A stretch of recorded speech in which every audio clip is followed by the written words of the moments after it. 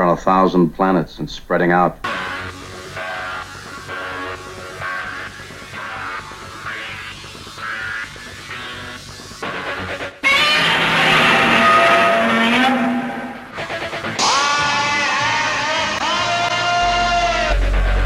Open the pod bay doors, Hal.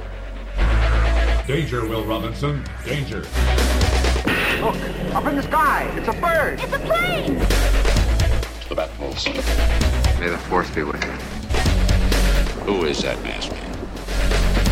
Avengers, assemble. Merry Christmas, and welcome to the Fantastic Forum. I'm Ulysses Z. Campbell.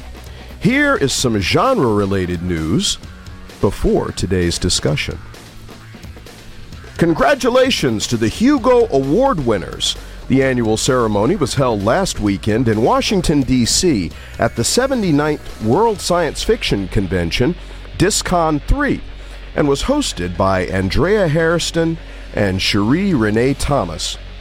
A full list of winners can be found on the Fantastic Forum Facebook page.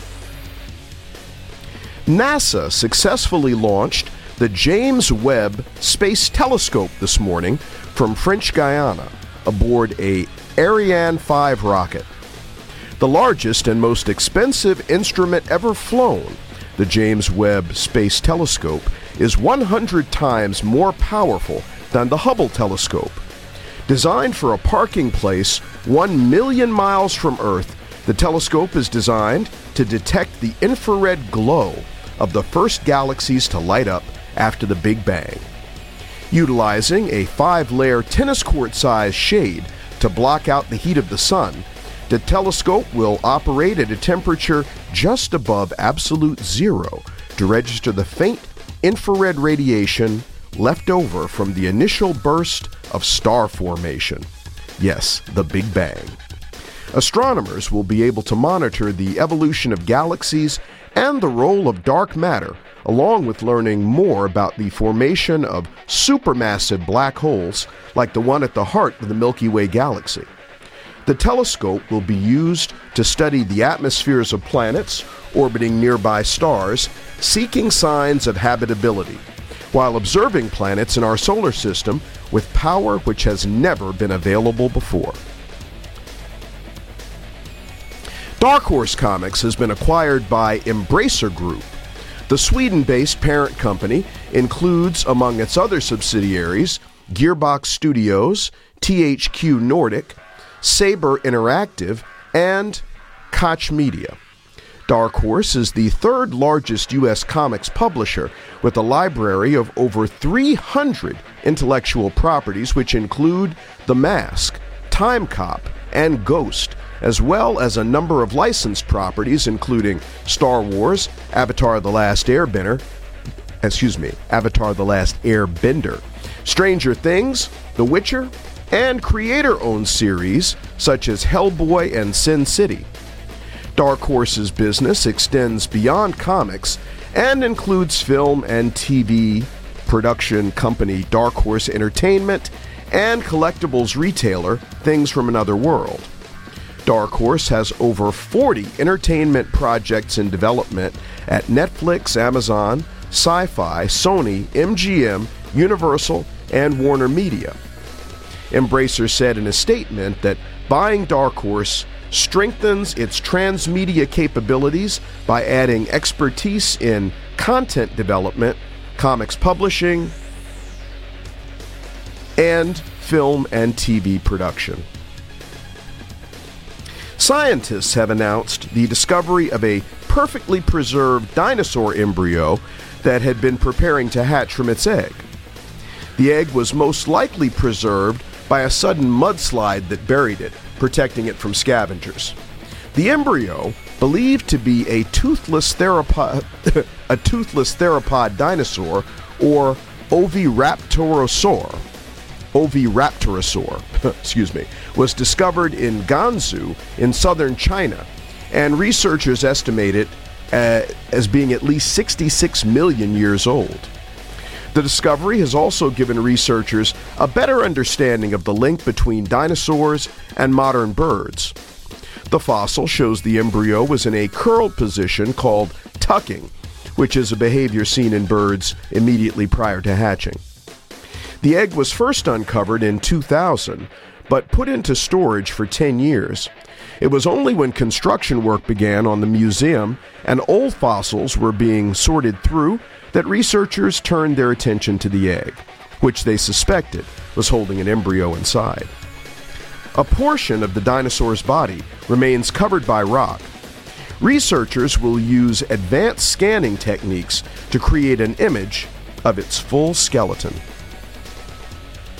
Michael Keaton will reprise his role as Bruce Wayne Batman in the upcoming Batgirl movie on HBO Max. Batgirl stars Leslie Grace and is slated for release sometime in 2022. An anniversary this week as the animated version of How the Grinch Stole Christmas premiered on TV 55 years ago on December 18th, 1966. A new trailer dropped this week for Doctor Strange in the Multiverse of Madness. You can view the trailer on one of the FF social media pages, and while you're there, if you haven't already, follow us on Twitter and Instagram, and like us on Facebook. We like to be followed, and we love to be liked. Doctor Strange Into the Multiverse of Madness is currently scheduled to open in theaters on May 6th, 2022. And opening this week was The Matrix Resurrections. And we have our spoiler-free review of the movie for you right now.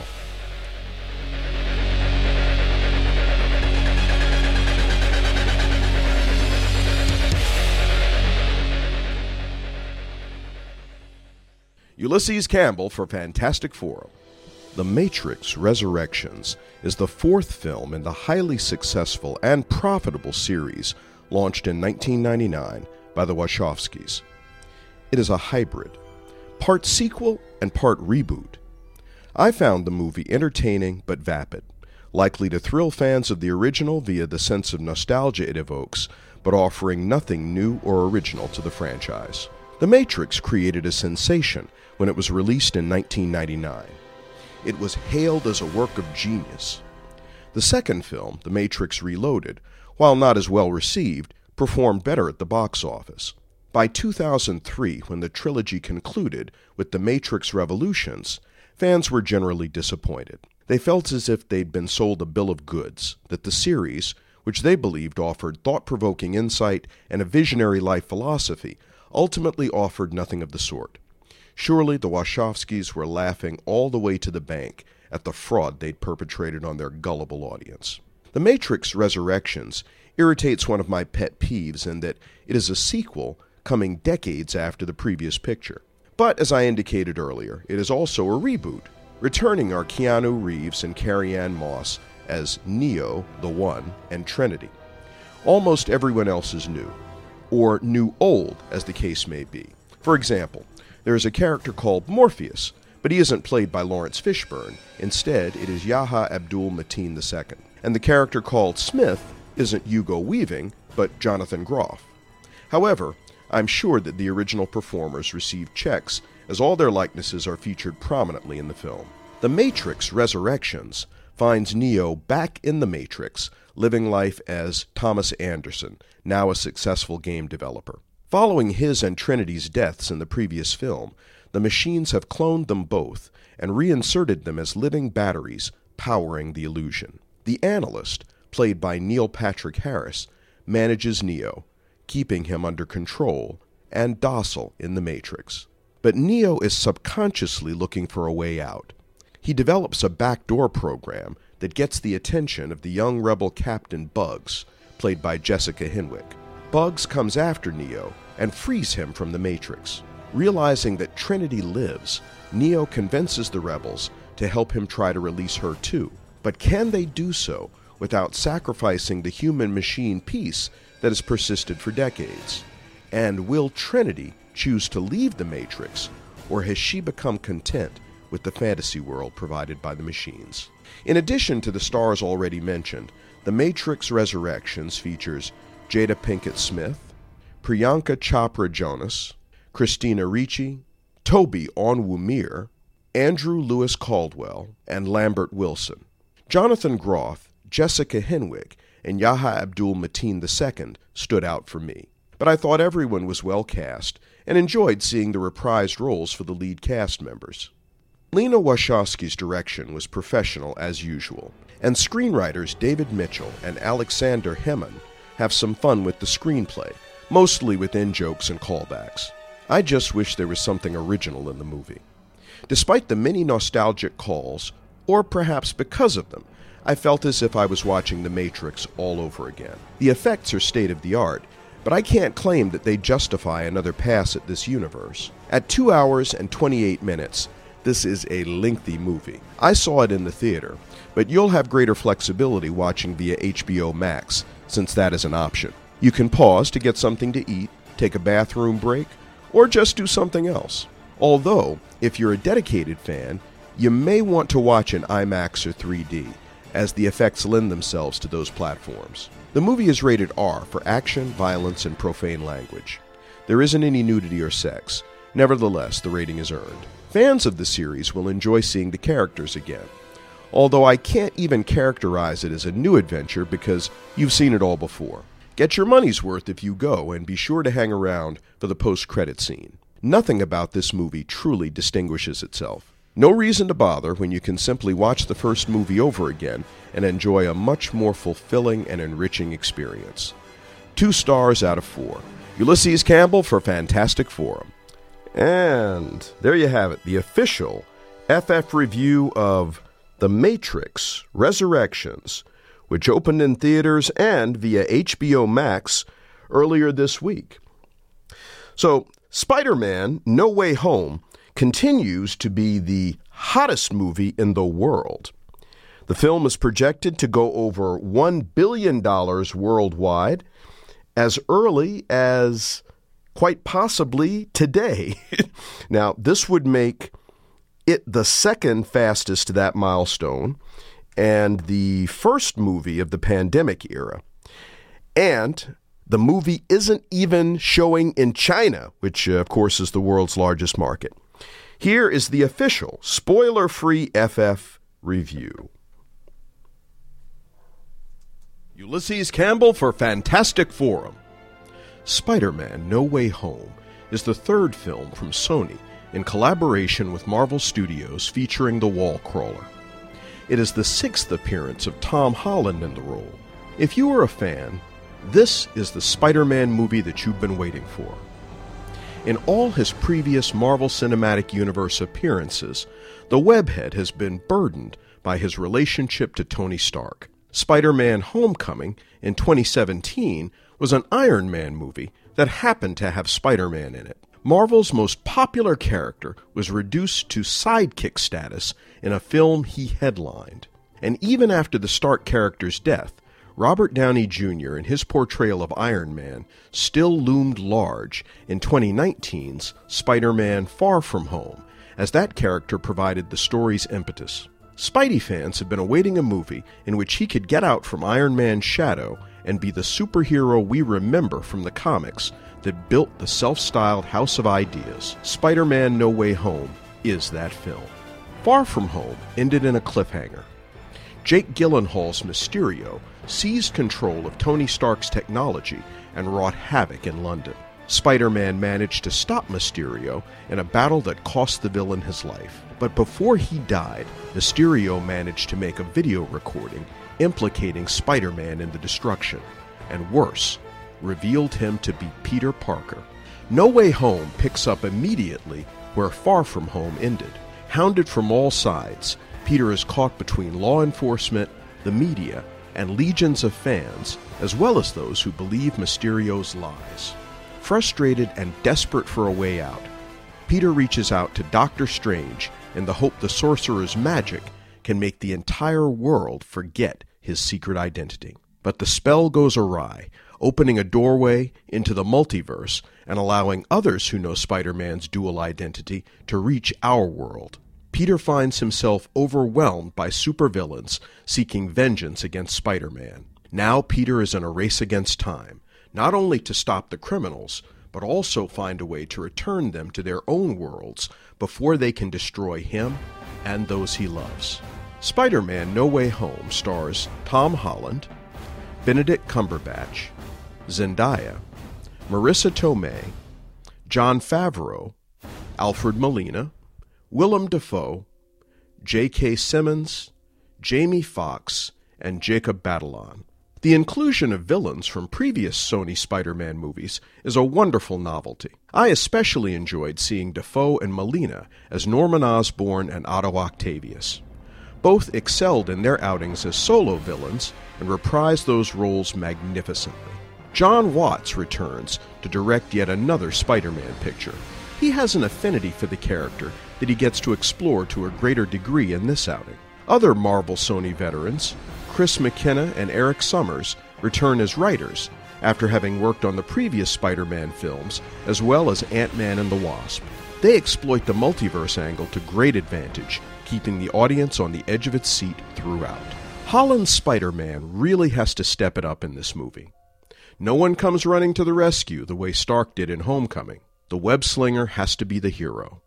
In the greatest Spider-Man tradition, our hero must rediscover that, with great power, comes great responsibility. And that's a responsibility which he alone must shoulder. The character gets to complete his heroic journey. There were a lot of rumors about this movie.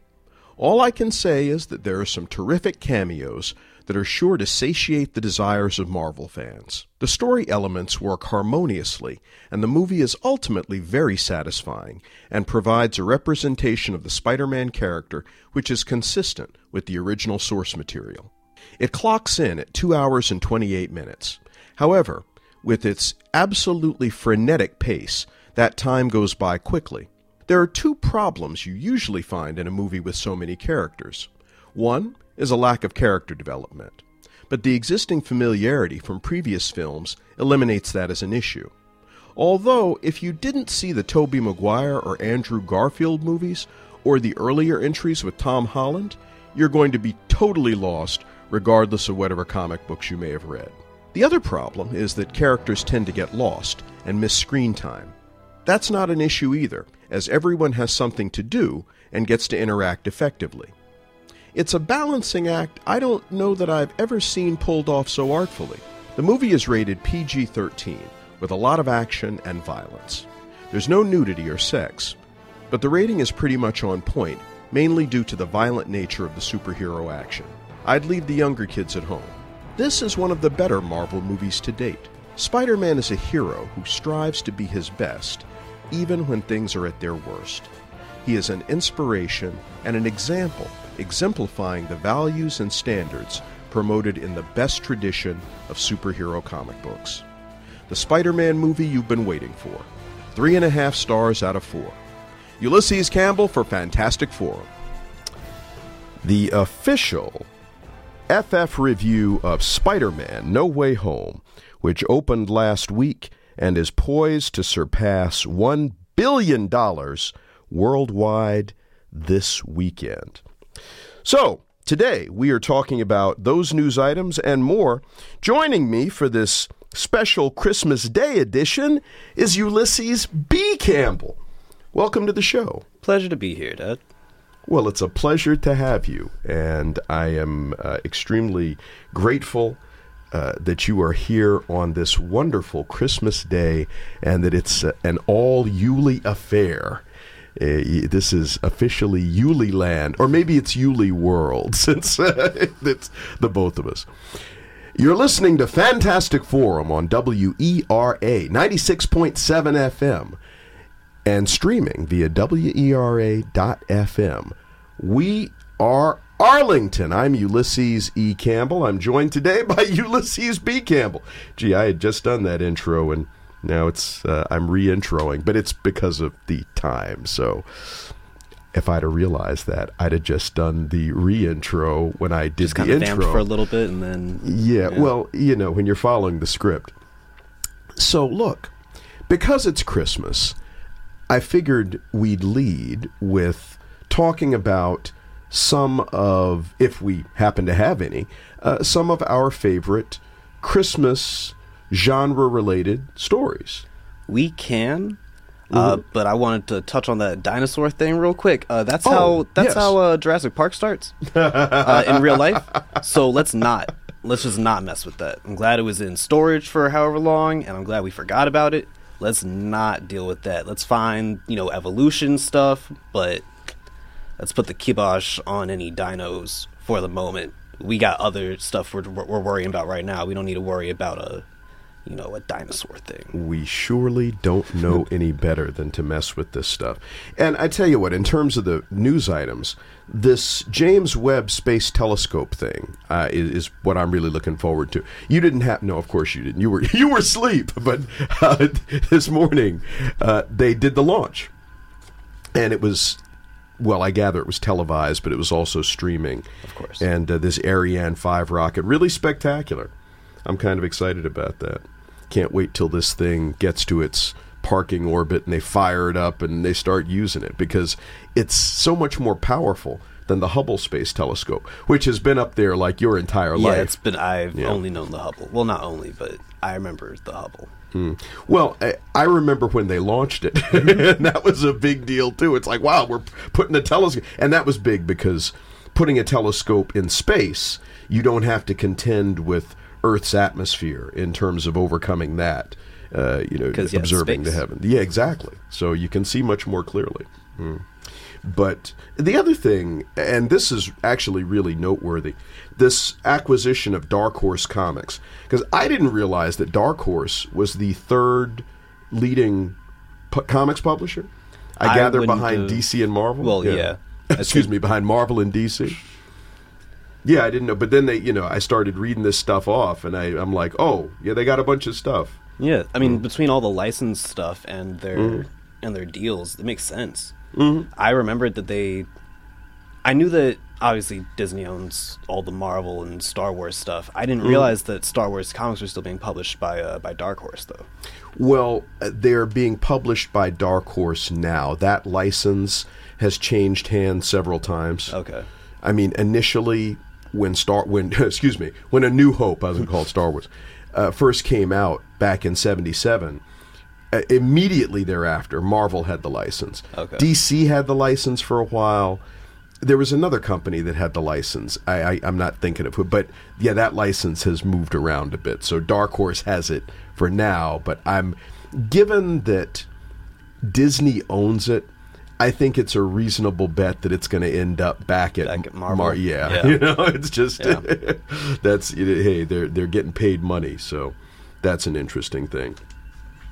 But yeah, I mean, all of these, and we've gotten entire shows out of the news items sometimes because the panel starts going off and talking about this. But all of this stuff is very interesting, and I appreciate what you're saying about the Oviraptorosaur, which they found. That just sounds like one that it's made up. Two, that it was somebody like pitched it in like a script writing meeting, and three, it sounds like a merchandising opportunity. Well, fortunately, this thing doesn't seem like it's... I mean, I don't even know that it was meat-eating, is the other thing. Not yet. Yeah, well, they're not going to be able to do anything with this, I mean, because... You study it long enough, you figure out how to do some stuff, and then suddenly we got a park and some dinos loose in San Francisco. You know, I'm not going to argue with you, because... that is absolutely a real thing. It's just that, well, if any part of this, it seems to be completely fossilized, is the thing.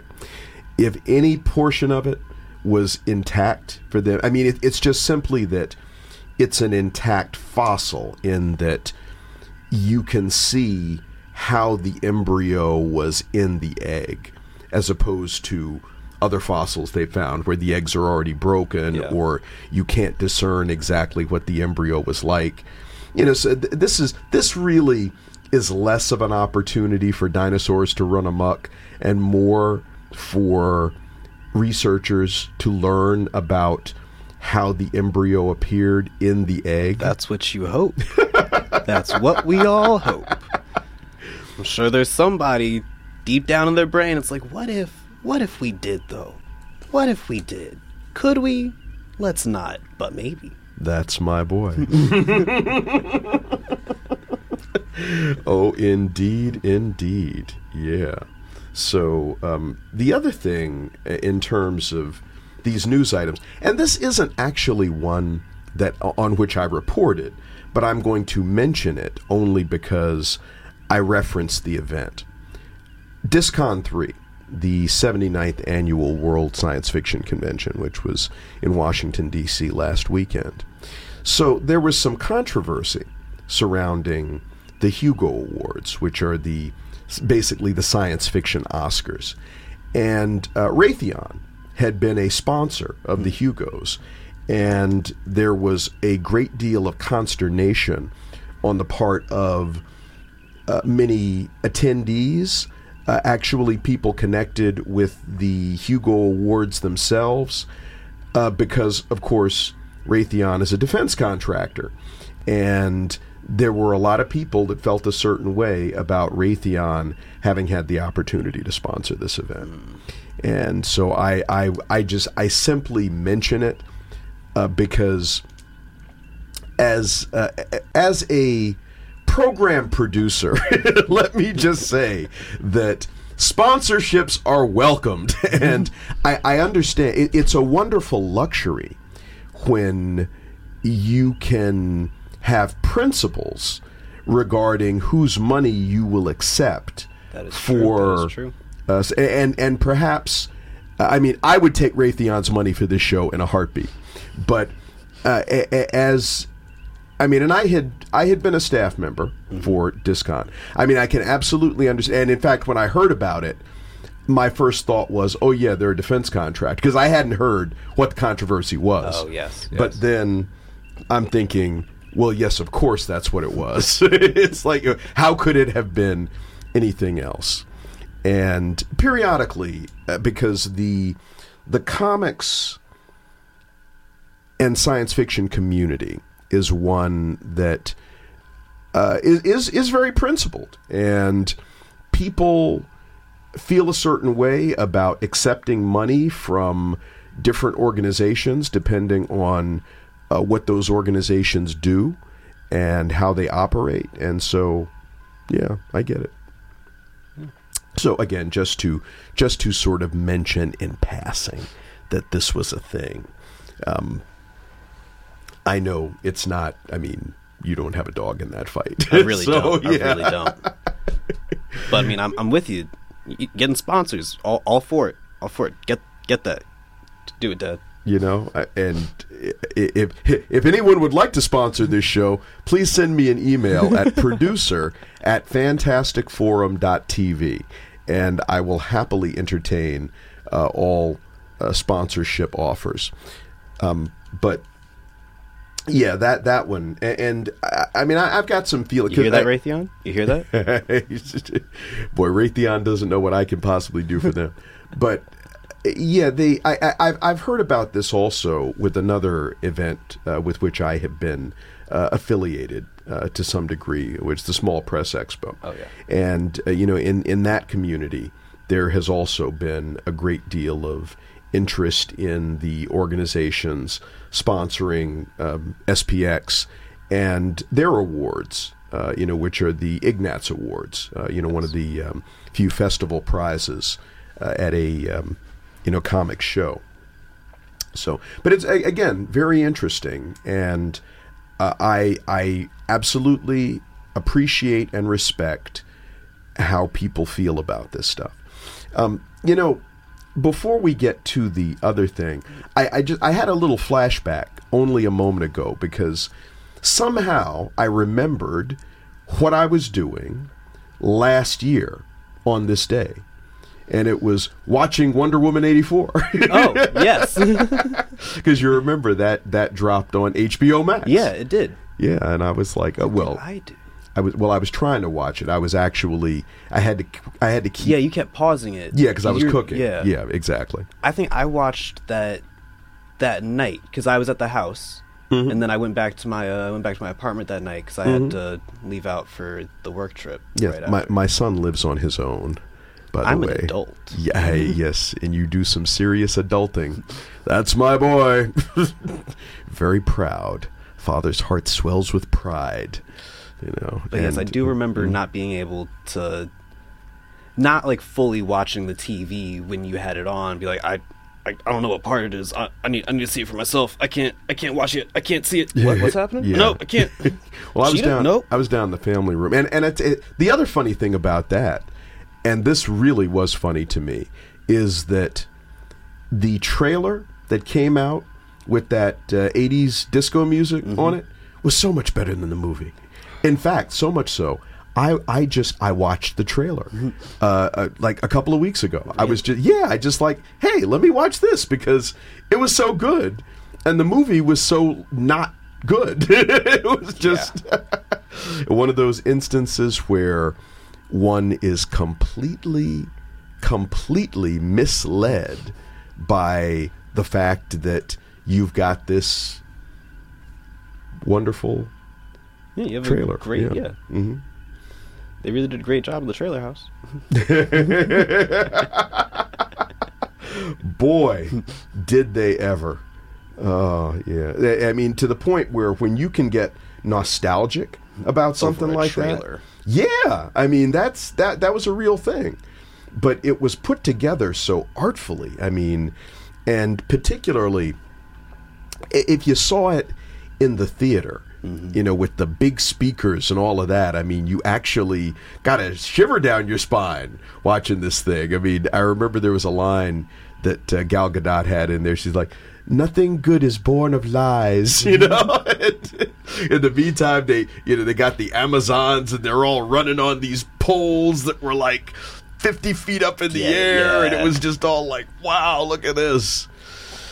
You could kind of say the same about that. We don't need to go down this rabbit hole, but that first Suicide, the David Ayer Suicide Squad movie, that first trailer was the "I Started a Joke," I want to say, is what plays underneath that, and that was a beautiful trailer, and the movie was mid at best. Oh, the first one. Yeah. Oh yeah. Yes. Because the second one was called just Suicide Squad. As opposed to new the one Suicide is the Suicide Squad. Squad. Oh, all right. So you're talking about Suicide. Yeah, that one was just Suicide Squad. Yeah. I got you. So confusing, these names. Yeah, well, it really is. I mean, I don't... that's why I had to ask. But, yes, that musical cue means that it's time for us to take a short break. Because, of course, Fantastic Forum comes to you via WERA 96.7 FM in Arlington, Virginia. We're a community radio station. That means, among other things, that we're non-commercial, and we rely on the ongoing generosity of our underwriters, sponsors, and listeners like yourself. There's still time to make your tax-deductible gift in support of community media and be able to claim it on your taxes in the spring. Visit the website at WERA.FM or that of our parent organization, Arlington Independent Media, at arlingtonmedia.org to find out how you can make that tax-deductible gift before the end of the year. Get in under the wire in support of this wonderful and important community institution. So, look, we haven't even talked about the fact that it's Christmas. We were going to talk about some of our favorite genre Christmassy type things, and we really are going to do that. So stick around, because Yuli B and I will be right back right after this.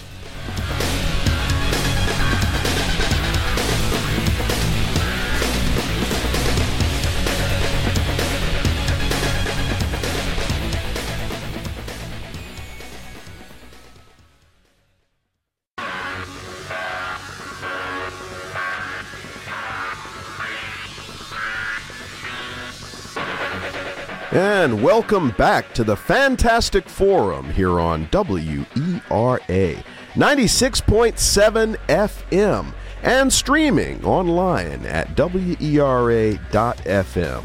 Radio Arlington, I'm Ulysses E. Campbell. I'm joined today by Ulysses B. Campbell, and Merry Christmas! Merry Christmas to all. Good heavens. So, when we took the break, we had been talking a little bit about how much better the Wonder Woman trailer was than the actual film itself, and how this time last year we were actually trying to watch Wonder Woman 84 on HBO Max. So I'm not going to go home and watch that again. But I may go home and watch the trailer. That was actually fun. But I had asked Yuli before we came live on the air about some of, if he had any particular genre like Christmassy thing, you know, and you did. Yeah, I was tickled. Mm-hmm. It's like there is a. I didn't say this earlier, but there's an episode of Justice League, Comfort and Joy. That's essentially their Christmas episode. It's like right before the, what was that event? Like Star-Crossed. They're like 3-part. Yeah, that was at like the end of the season. Yeah, it's like it's right before that, and everybody's doing Christmassy things. Martian Manhunter goes home with Clark. Jon Stewart and Hot Girl go to like an alien bar. They get into a bar fight. It's real cute, real fun. I think Flash plays Santa for some kids. I kind of remember that, and it's funny because I remember most of the episodes of Justice League, and this was the first season. Because if you're talking about Star-Crossed, second season. Because I mean, that's right right. Before right before Unlimited started. Oh, okay. Because the end of the first season, they had like a 3-part thing. Well, wasn't that with like Hawkman and the Thanagarians and all that? That's the Star-Crossed. Oh, that's and that was at the end of the second season. Okay. I want to say the end of the first season was Vandal Savage. Maybe. Oh, they're going back in time to like World War II and all that? I think so. It's been a while since I've seen that. Yeah, me too. That kind of sounds familiar. But hey, all it means is that we should probably revisit all of that. Yeah. Yeah. So, Comfort and Joy, you say? Yeah, and that's a nice one. But the one that I really like is Christmas with the Joker. It's a classic. Ha ha ha! Batman the Animated Series. Yes. Of course, it's Christmas with the Joker. I mean, there was a point we were watching Christmas with the Joker every year. Yes, I had turned that into a Christmas tradition. Well, and you might not be surprised to learn that that's one of my favorites also. Yeah, that tracks. Haven't watched it yet this Christmas season. I make it a point to watch it every year. At least once in like December, like in the week like around Christmas, I try to watch it. I also haven't seen it yet this year. But. You know, part of what I like about that is that Dick is trying to show Bruce It's a Wonderful Life. And it's a story about the difference one man can make to a city. Something you know nothing about, right? Yeah, and then they find out that the Joker has escaped from Arkham Asylum. On that Christmas tree, singing the song. Yeah, Rocket Christmas Tree. Yes.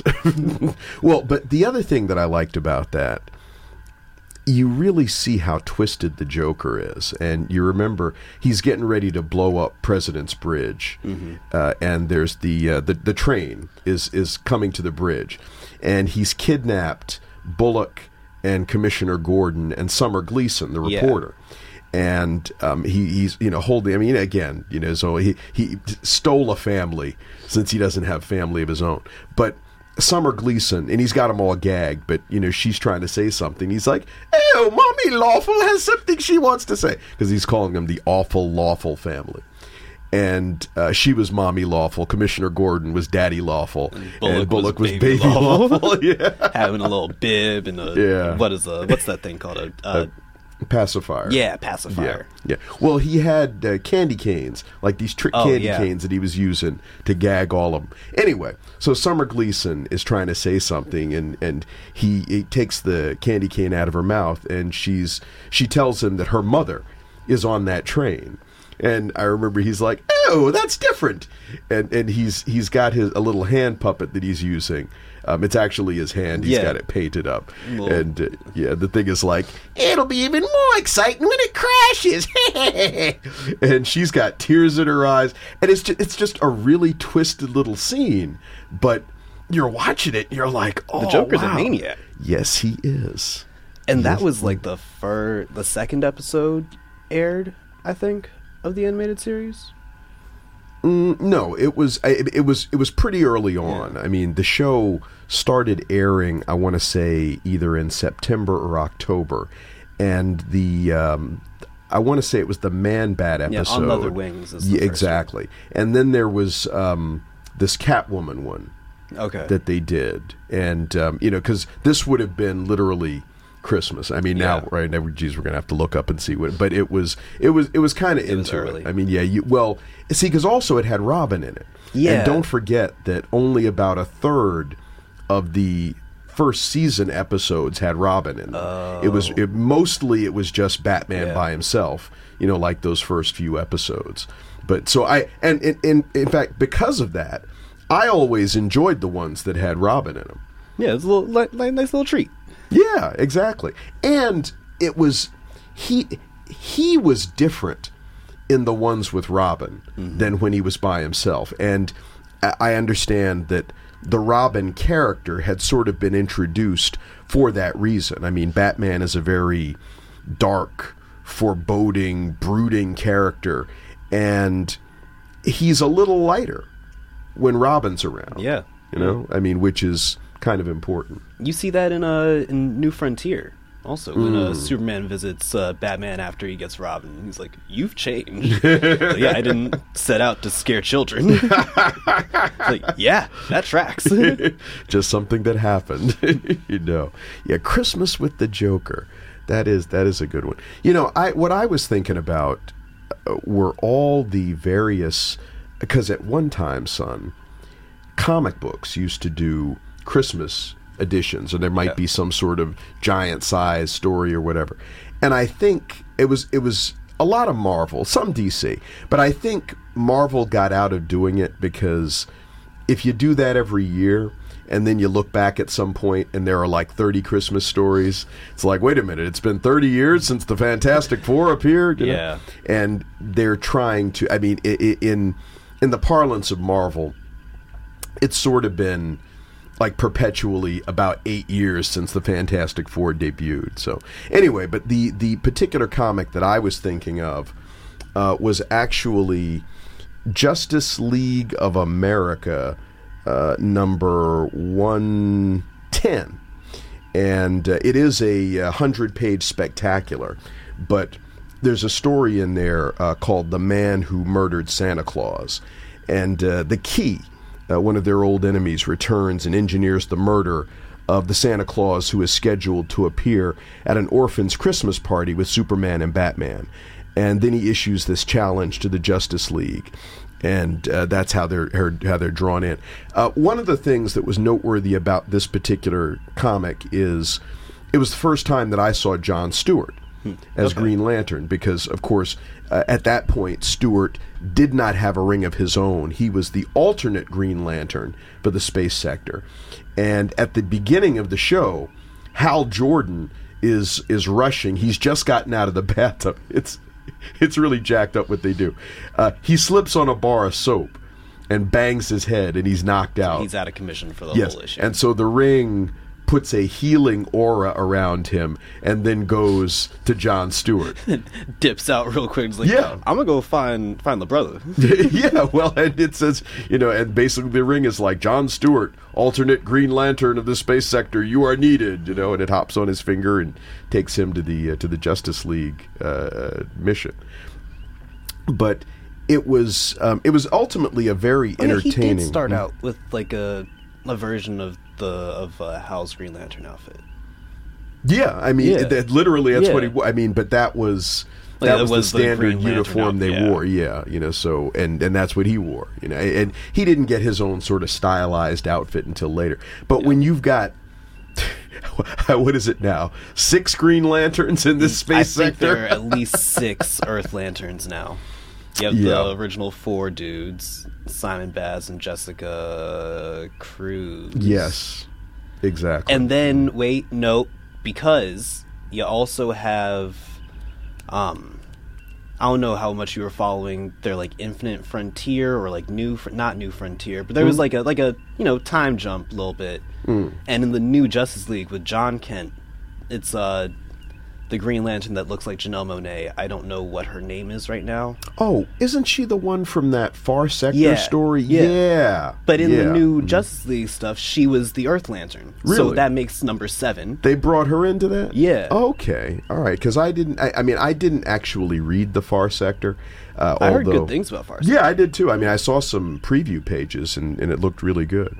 So, You're listening to Fantastic Forum on WERA 96.7 FM and streaming via WERA.FM.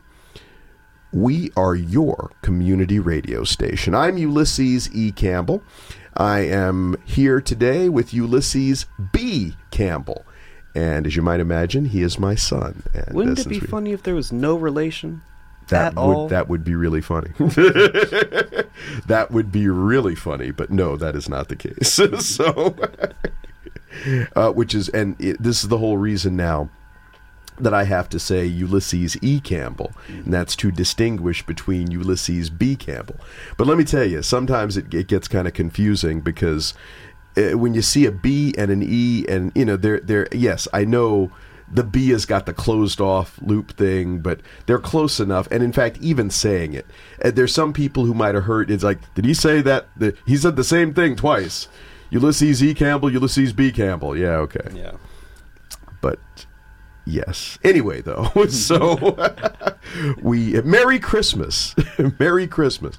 We were talking about some of our favorite Christmassy type genre related stuff, and I had just been talking about Justice League of America issue number 110, and so John Stewart actually got to distinguish himself in that. The Key was trying to blow up a bunch. In fact, he blew up like that. He planted a bomb.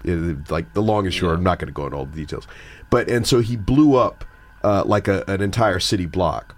Of course he did. And there's at one point, because there were like poor people who lived in this particular block, and at one point during the story, John Stewart is going to use the ring to like hook them up, and Green Arrow has to say, "Wait, hold on, Stewart. I don't think the Guardians are going to like that. Don't necessarily do that." Yeah, so he stops him. Because it literally, Mr. Liberal Green Arrow said, maybe not.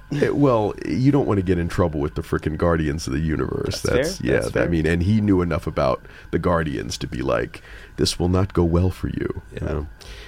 In any case, Stewart is like, yeah, I'll just use the ring to whip up, and he's whoa.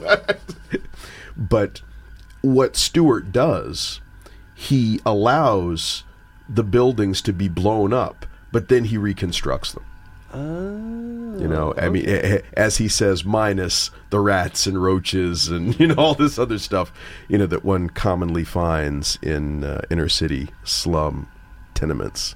Was he already an architect at that point? Yes. Okay. He was. Cool. And in fact, when the ring comes to get him, he's talking to these two other guys, and it's crazy that I remember the dialogue, but he's like, yeah, so I've got these building plans in my hand that I've been working on for like X number of, however. And this pig-headed idiot says to me, and that's when the ring comes. Yeah. So yes, he absolutely, but he was always an architect. And it's funny because that seems to be an element that they didn't really get into in Justice League. No, they made him a Marine. Yeah. Well, and I believe they adapted maybe he was a Marine first. Well, I was going to say, I believe he had a military background, but he was also, an architect. Yeah. I mean, so, but they left the architect stuff behind when they went to the cartoon. Well, you need to boil everybody down to like a specific thing. He was the rigid military guy. Like, we're doing this. We have a plan. Yes.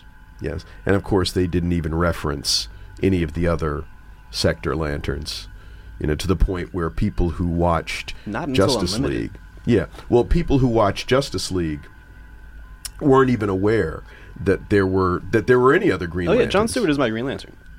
Because I didn't grow up with him, but I grew up with him. Mm-hmm. He was on the screen a whole lot. Yeah. Well, I like him, and because Hal Jordan was the guy that I knew, Hal Jordan is kind of my Green Lantern. That's fair. Just like Barry Allen as my Flash. And I'm going to say this on air. Mhm. I'm 80% sure that up until Barry came back, Mhm. he had been dead longer than he had been alive for you. I'm pretty sure that Wally was the Flash that was essentially your Flash. well,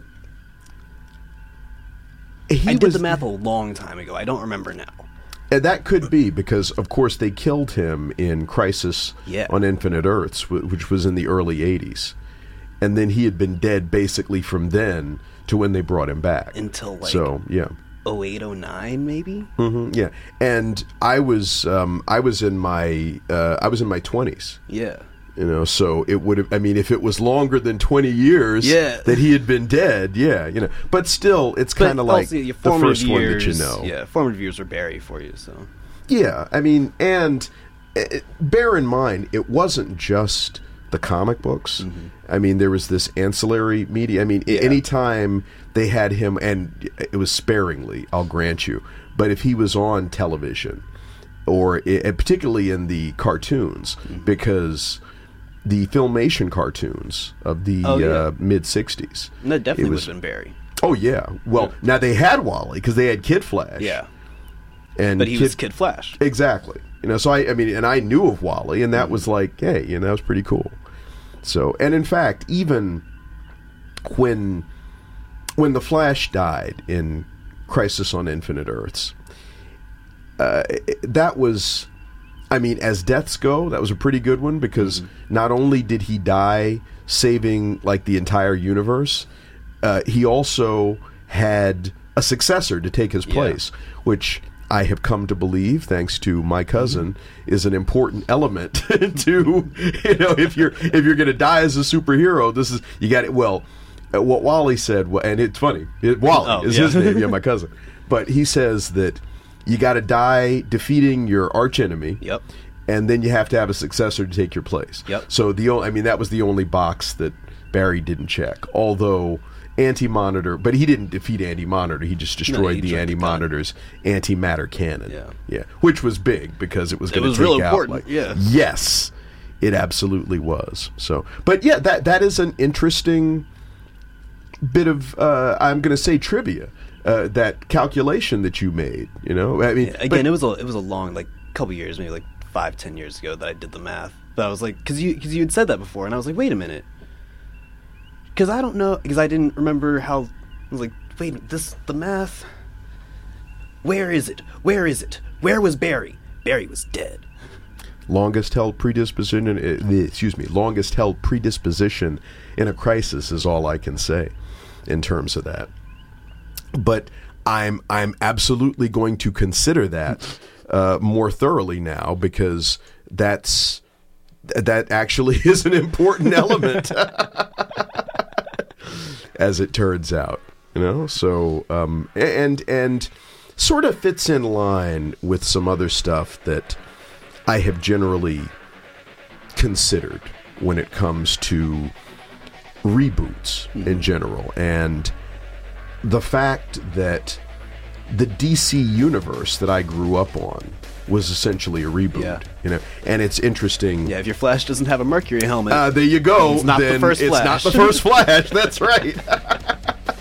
And I have actually become more enamored with Jay Garrick, you know. But I read some of those original stories, you know, in Golden Age stories, and that stuff was cool. I mean, it was, well, some of it was kind of corny, but it was. Of course, I mean, he was really fast, and he was a member of the Justice Society of America, and so they were pretty cool. Yeah. Hey, what's not to love? You know.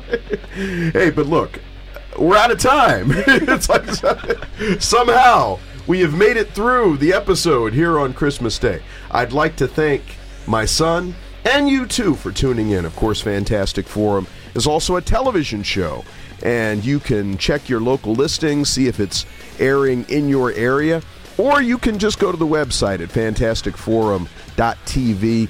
We've got entire episodes. We've got segments broken out so you can look at the interviews. You can look at the toy and game profiles, the special features, all that stuff right there for you. Also, we've got episodes of the radio show that you can check out and all sorts of other interesting features. The radio show is also available as a podcast thanks to our friends at the Great Geek Refuge on all those platforms where your favorite podcasts are available. And the show re-airs each and every Thursday right here on WERA from 3 to 4 p.m. If you miss it over the weekend, you can actually check it out. It's not the one from this weekend. It's like the previous one, but hey, keep listening, and it comes back around. And, of course, make sure you come back again next week. Same bat time, same bat station. Have a very Merry Christmas. And we'll be back. We should be back with an all-new episode on New Year's Day, because I'm just like that.